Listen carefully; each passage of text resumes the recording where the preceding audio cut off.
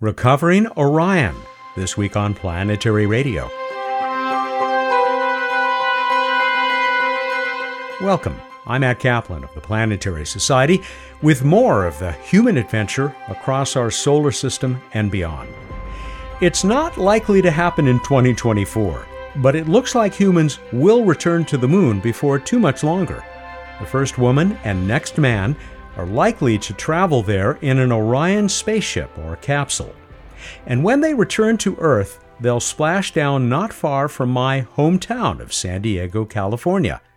We'll take a trip to Naval Base San Diego and climb on board the ship that might recover the uncrewed Artemis I Orion capsule this year. In November, the USS John P. Murtha successfully completed the final recovery exercise in preparation for that event. We'll meet its captain and the woman in charge of landing and recovery for NASA. Bruce Betts will help us close out this first episode of the new year when he takes us across the night sky and introduces a new space trivia contest. We learned with great relief just hours before we made this week's show available that the James Webb Space Telescope had successfully extended and tensioned all 5 of its sunshield layers. This is a very big deal. Most of the critical steps have now been completed. By the time you hear this, both the primary and secondary mirrors may have been locked into place. Anyway, we dearly hope so. Go JWST! Did you hear about the big boom over Pittsburgh on New Year's Day? Tens or possibly hundreds of thousands of people heard it. NASA believes that a meteor traveling at about 45,000 miles per hour or 72,000 kpm, exploded over suburbs of the Pennsylvania city. It probably generated a tremendous flash of light, but the overcast sky kept it from being seen. Here's the kicker. The space rock may have only been about a yard or a meter across. Think about what a 10-meter wide meteor might have done, and then think about why planetary defense deserves to be a priority. You'll find more space news and wonders in the December 31st edition of the Downlink, our free online newsletter. For example, there's the farm on the International Space Station, tended by a couple of astronauts. And did you know that as of the end of 2021, we found over 4,500 planets orbiting other stars? Planetary.org/downlink is the place to find these and other stories. It was back in 2017 that I first visited Naval Base San Diego to learn how the U.S. Navy would support recovery of the Orion capsules that will carry humans to the moon and back. We've got a link to that first tour on this week's show page at planetary.org/radio, along with lots of other great links and images. They include pictures I took when I returned on November 9th of 2021. The USS John P. Murtha had just returned from practicing how the Artemis I Orion will be scooped up from the Pacific. I climbed up a ramp into the cavernous well at the stern of the Murtha, where a full-size model of Orion was secured. Standing next to it was Melissa Jones. We'd first met during that 2017 visit. Melissa was and is director of NASA's Landing and Recovery Operations, and she had good reason to be proud. Melissa, it is delightful to see you once again. It has been almost 4 years since I stood in a gigantic bay like this in front of an Orion test article like that. It's a blast to be back.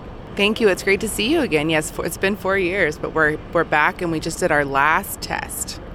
Well, what do you mean? Last test? A recovery test? Correct. So last year, or 4 years ago when we saw you before, we were just getting started with trying to develop procedures and hardware, and we've had those 4 years to refine all that we've been working on, and this was our mission certification run. We are ready to recover Orion. Which is not far off, finally. The whole team must be pretty excited. Yes, we are very excited. Early next year, we should have a splashdown off the coast of San Diego, and it really feels so real. We have flight hardware at Kennedy Space Center. We've got a giant stacked rocket, and everybody's in the final phases of getting ready for flight. This ship that we're standing in right now, you told me a moment ago, the hope is this may actually be the ship that recovers Artemis I?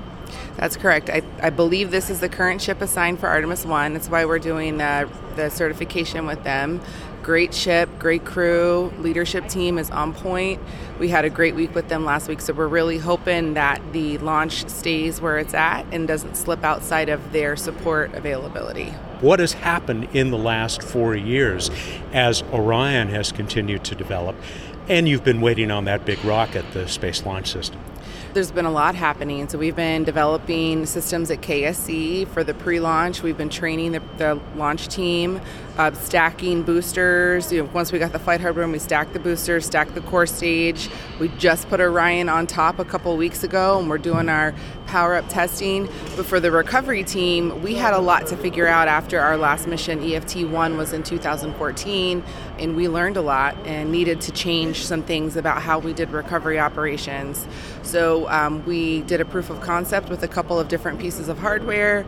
That was early on. Last time we talked, we had just finished that proof of concept and we had chosen our recovery method. Since then, we went through verification and validation, which basically means that we did testing that allowed us to get all of the evidence that we needed to prove that we could meet our requirements. And then March 2020, right as COVID was hitting, we were out here on the same ship with a different crew, and we did some refinement of our operations and our procedures, the schedules that we knew when and how we wanted to do the operations now that we knew that our hardware was good. And this was our final training run.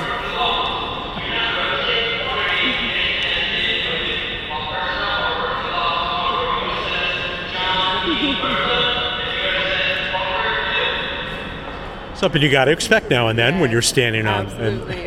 And this was our final test. It was our certification run where we did our final fine-tuning of our schedules, procedures, trained a couple of our folks who needed to get additional certifications, and it went amazingly well. That's great to hear.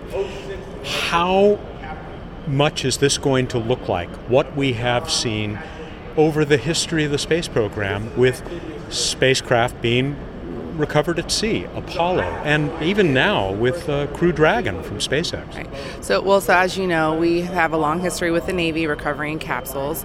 This will look a little different because we're using a well deck instead of a crane. Which is what we're standing in right now, the well deck. Correct, yes. So that will look different, but it's the same proficient team of operators.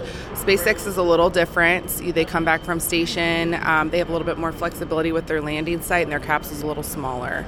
So when we commit to come back from the moon, there's not that much we can do to change where we land and fine-tune that. And so we have to have medical capabilities on board and the ability to go farther out than a company like SpaceX does.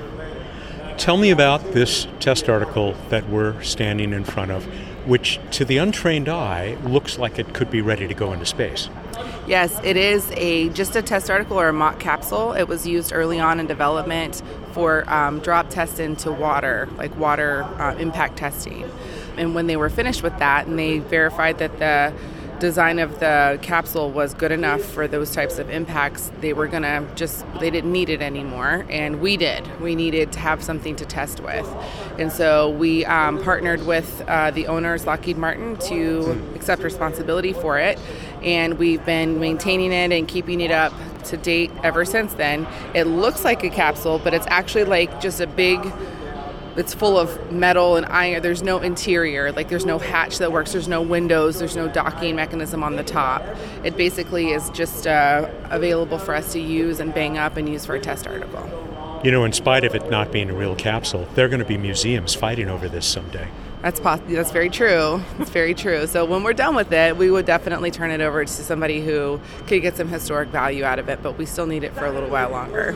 There is a big assembly on top, which I actually asked you, is that a real docking assembly? And you said, no, that wouldn't be needed for this. But what are we looking at? So that's just a tunnel. It's just helps it to be a representative piece of hardware. On top of that, we attach GPS antennas, cameras, things that will allow us to gather data as we go forward, strobe so we can see the capsule at night.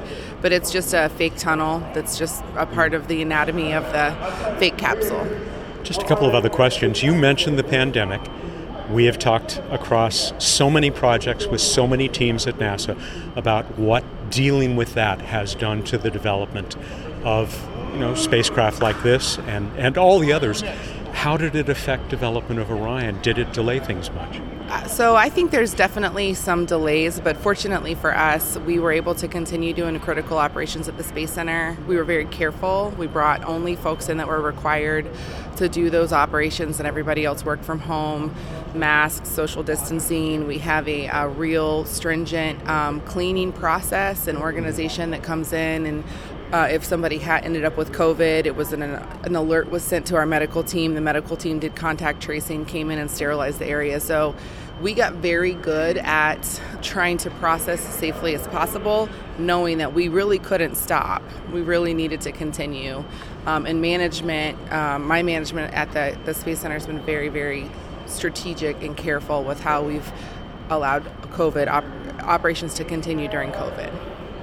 There are no astronauts here with us today, but I'm sure that astronauts have played a big part in the development of the capsule, particularly the things that the astronauts are going to have to deal with directly. Can you talk about that? Sure. So we typically have a flight crew member with us underway. We did have representation from the crew office, but just not an astronaut. But they are definitely a part of all of our meetings, our ConOp development. Obviously, we're going to be recovering them, right? And they're very invested in that. The timing of this test, with a lot of stuff going on with crew missions for commercial crew and some other things happening in the agency right now, made it difficult for us to get somebody on board. But they're involved in all of the decisions that we make. And once we fly the uncrewed mission to Artemis 1 and we continue these tests for crewed missions, you will see their participation and the participation of our Health and Medical Tech Authority will pick up. They'll be on the ship more, and we'll be working those operations.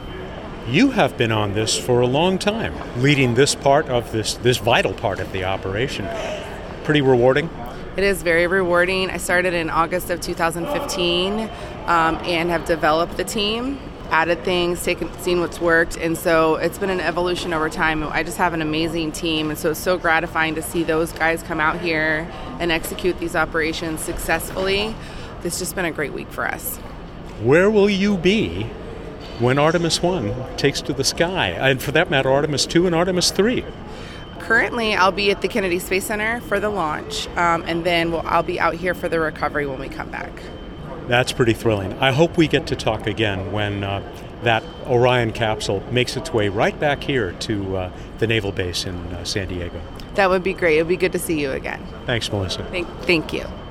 A few feet from Melissa Jones stood the commanding officer of the USS John P. Murtha. Fans of college football may remember him from his days as a star player and captain of the Naval Academy team. Yeah, my name is Jervia Loda. I'm from San Diego, California. I'm the son of a Chief Petty Officer, HTC. I'm a local boy from San Diego, and I'm the commanding officer of the USS John P. Murtha. It is a pleasure to meet you, Skipper, and we are almost neighbors. I'm a local as well. I just came down the hill from Chula Vista. Awesome. And it is such an honor to be here on this great vessel. Well, thank you. We pride ourselves in having the sexiest ship on the waterfront, and how we look and how we operate, the way that people walk around here with smiles on their faces. We truly have a special group on board this ship. And I went to Morse High School, just down the road from Paradise Hills. So to be have the opportunity to lead these young sailors here in my hometown is just a dream come true. And how about the opportunity to play the role that your ship may be playing, from what I'm told from some of the NASA folks, when Artemis 1, that Orion capsule, drops down into the Pacific Ocean, not too many miles offshore? Yeah, it's just a huge honor to have the opportunity to do something as historic as recovering the capsule.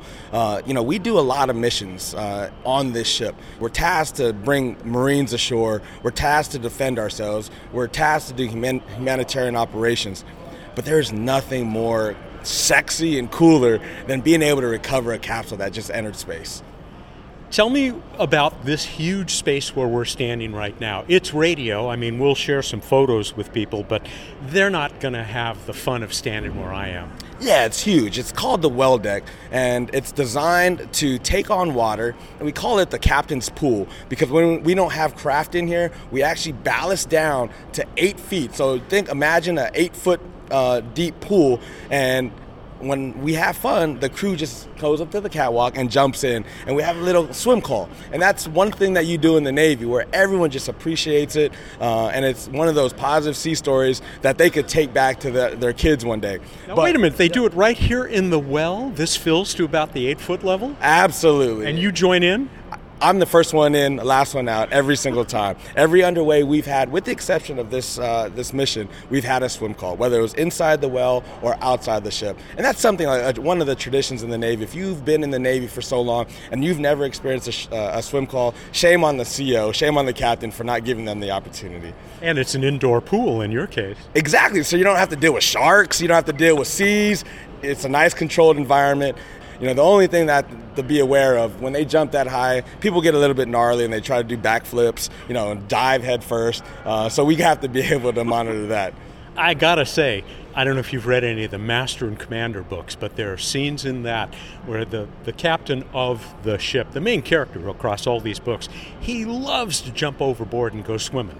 One of the things unique about this ship, and probably the first time in history, we actually did a video for an abandoned ship drill where we actually launched a life raft over the side and we jumped from the boat valley. And I had to be the first one in to show that everyone that it's not that high. It's about 60 feet, so it's relatively high. But if I can do it, this old man, then anybody can do it.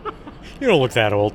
So tell me, how does that capability fit into the job that you may do when you recover something that's going to look a lot like this fake capsule right behind us? Yeah, so it's right in our wheelhouse. Everything that we do, the things that we have to do to prepare ourselves to have the capsule enter our well deck, it's all amphibious. So we're launching boats, we're launching aircraft, we're sinking the ship and bringing something in our well, and that's all amphibious. This is what we do, and this is our bread and butter. So to be able to bring something in our well deck, whether it's Marines, whether it's the capsule, this is something that we are trained and bred to do. So we are the ideal platform to be able to make this happen.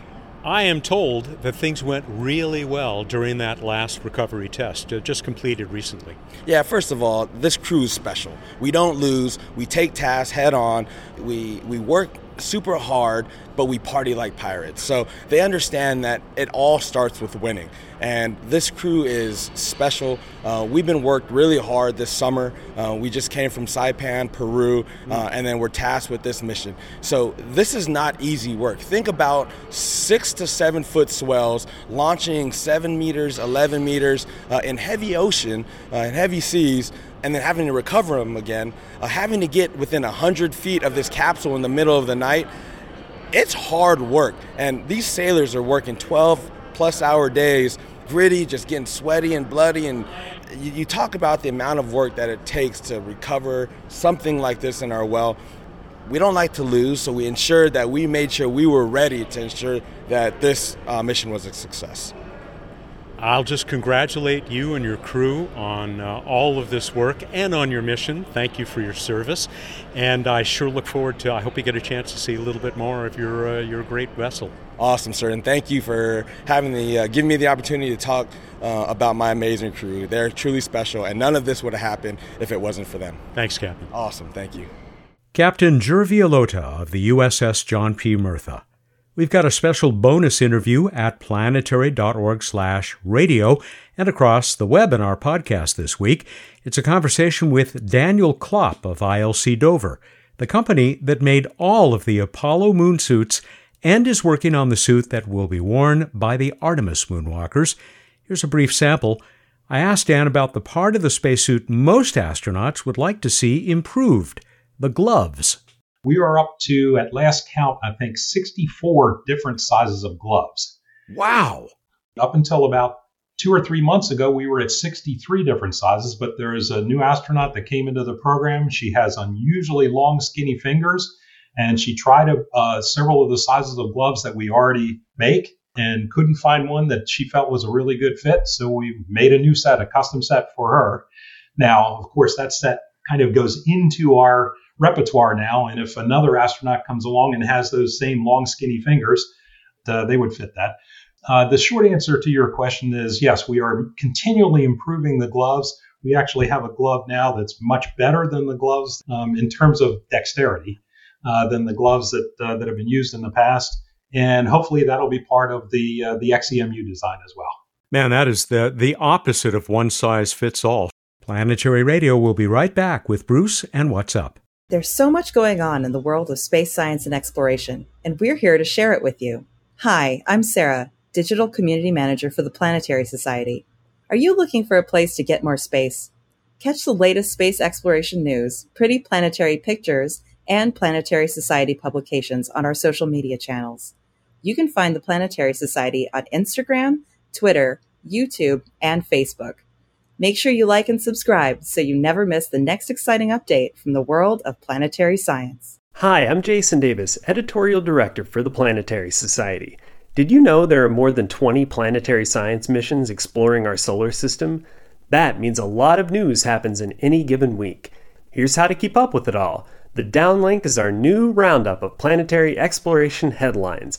It connects you to the details when you want to dive deeper. From Mercury to interstellar space, we'll catch you up on what you might have missed. That's the downlink every Friday at planetary.org. Time for the first What's Up of 2022, everybody. Here is the chief scientist of the Planetary Society, who doesn't look a day older than he did in 2021. Welcome, Bruce Betts. Hi, Matt. How are you? That's what I meant. Happy New Year. Can you still see the sky, old buddy? Oh, hey, wake up. We got radio to do. Okay, I'm back. Hey, Matt. Happy New Year. Happy New Year to you as well. Let's talk about the sky, shall we? It's still there in 2022. I'm encouraged by this. In the evening, low in the west, fairly low, there's Jupiter looking really bright, and then down to its lower right, tougher to see, is yellowish Saturn.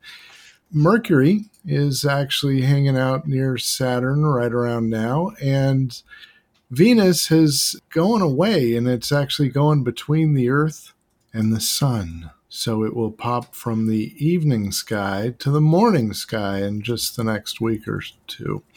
And we've also got Mars in the pre-dawn. It's still, it looks like kind of a bright reddish star in the east, but it's actually a little dimmer than the red star Antares, which is near it in Scorpius. And so you can see the two reddish objects. It's actually the dimmer of the two right now. My friend Phil, he was looking through a telescope and saw a crescent something near the horizon, but thought that it was too small to be a planet. I said, no, it has to be. It had to be either Mercury or Venus. Did I steer him correctly? Almost certainly it was Venus. Yeah, Mercury was hanging out in the same area, but Venus is a lot easier to see the phases. Unless he has a really big telescope, Venus is not going to look very large. And it's got quite the phase right now because it is almost between us and the sun. And so it'll be crescent looking. So that's cool. There you go, Phil. All right, this week in space history. 50 years ago, 1972, Richard Nixon announces the development of the Space Shuttle program. Wow. Gosh. All right, we move on to Random Space Fact. That was a nice way to start 2022. As we are recording this, not very long ago, the JWST, James Webb Space Telescope, Sunshade, deployed successfully, which is super cool. And did you know, I'm going to compare it to the most important thing out there in space.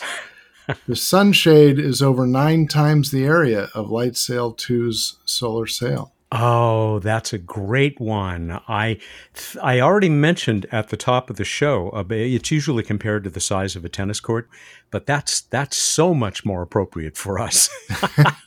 That's great. Thank you. It is. Now, people may ask, well, will it be solar sailing?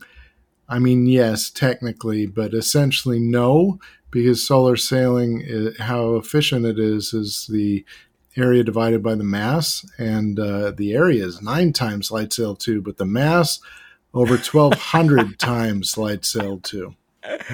So we still have the record for sailing around in an orbit under the power of the sun. So thank you very much, JWST, for helping us protect that. To the trivia contest. I said the first trans-Neptunian object discovered was Pluto in 1930. And then I asked, not counting the moons of Pluto, When was the next trans-Neptunian object discovered, and what is it now named? How'd we do, Matt? First, this from Laura Dodd in California, who thanks you for another fine informational rabbit hole, Bruce. I am master of the informational rabbit holes. We also, from so many of you, got lovely wishes for the new year. Thank you. Back at you, everybody. Here is an answer that came from someone I don't think I've read anything from before. Not our winner. Sorry, Jeffrey Marcel in Hong Kong. He said it was discoverers David Jewett and Jane Liu who first suggested naming what they discovered at the Mauna Kea Observatory on the 30th of August in 1992. They called this object, well, QB1, but they called it Smiley. But that name turned out was already in use for an asteroid. So it ended up being called Albion. Yeah? Yes, indeed. After its provisional designation, which I don't know if you're going to discuss, of 1992 QB1. Albion, a lot of other people pointed out, mythological reference to the land that we now know as jolly old England. Mythological reference to that land of giants. Still a lot of giants living there, I think. And thank you very much for helping us with that, Jeffrey, and all the other people who got it right. But came down to random.org's choice of Brandon Gaskins. Brandon in Maine. Congratulations, Brandon. First-time win, long-time listener. I believe that he just might be a National Park Service ranger at the absolutely beautiful, stunning, worth a visit, Acadia National Park there in Maine. I visited about 3 months ago and had a wonderful time. Brandon, I wish I'd known you were there. Anyway, he got it right, said it was Albion, discovered on August 30th, 1992, or more specifically 15760 Albion. For that, Brandon, we are going to be sending you a copy of that great book, William Sheehan and Jim Bell's Discovering Mars, A History of Observation and Exploration of the Red Planet, that we talked to those two authors about just a couple of weeks ago. Really excellent book. I hope you enjoy it, Brandon, and I'll see you in the park. All right, new contest. Who are the main solar absorption lines, basically visible light solar absorption lines named after? Who are the main solar absorption lines at visible wavelengths named after? Go to planetary.org/radio contest and enjoy your rabbit holes. You've got until the 12th, Wednesday, January 12th at 8 a.m. Pacific time to get us the answer. And, it's still just the beginning of the year. We've got another one of those great ISS, International Space Station, wall calendars for whoever gets chosen by this one and has the right answer. So good luck out there, and don't fall too far down the rabbit hole. All right, everybody, go out there, look up the night sky, and ponder the following. If an object is in a resonant orbit with the Earth, should we call it a Tarantino? Thank you and good night. Sorry, Quentin. That's Bruce Betts. He's the chief scientist of the Planetary Society, and he joins us every week here for What's Up. Planetary Radio is produced by the Planetary Society in Pasadena, California, and is made possible by its always appropriately attired members. Mark Hilverda and Jason Davis are our associate producers. Josh Doyle composed our theme, which is arranged and performed by Peter Schlosser. Ad Astra.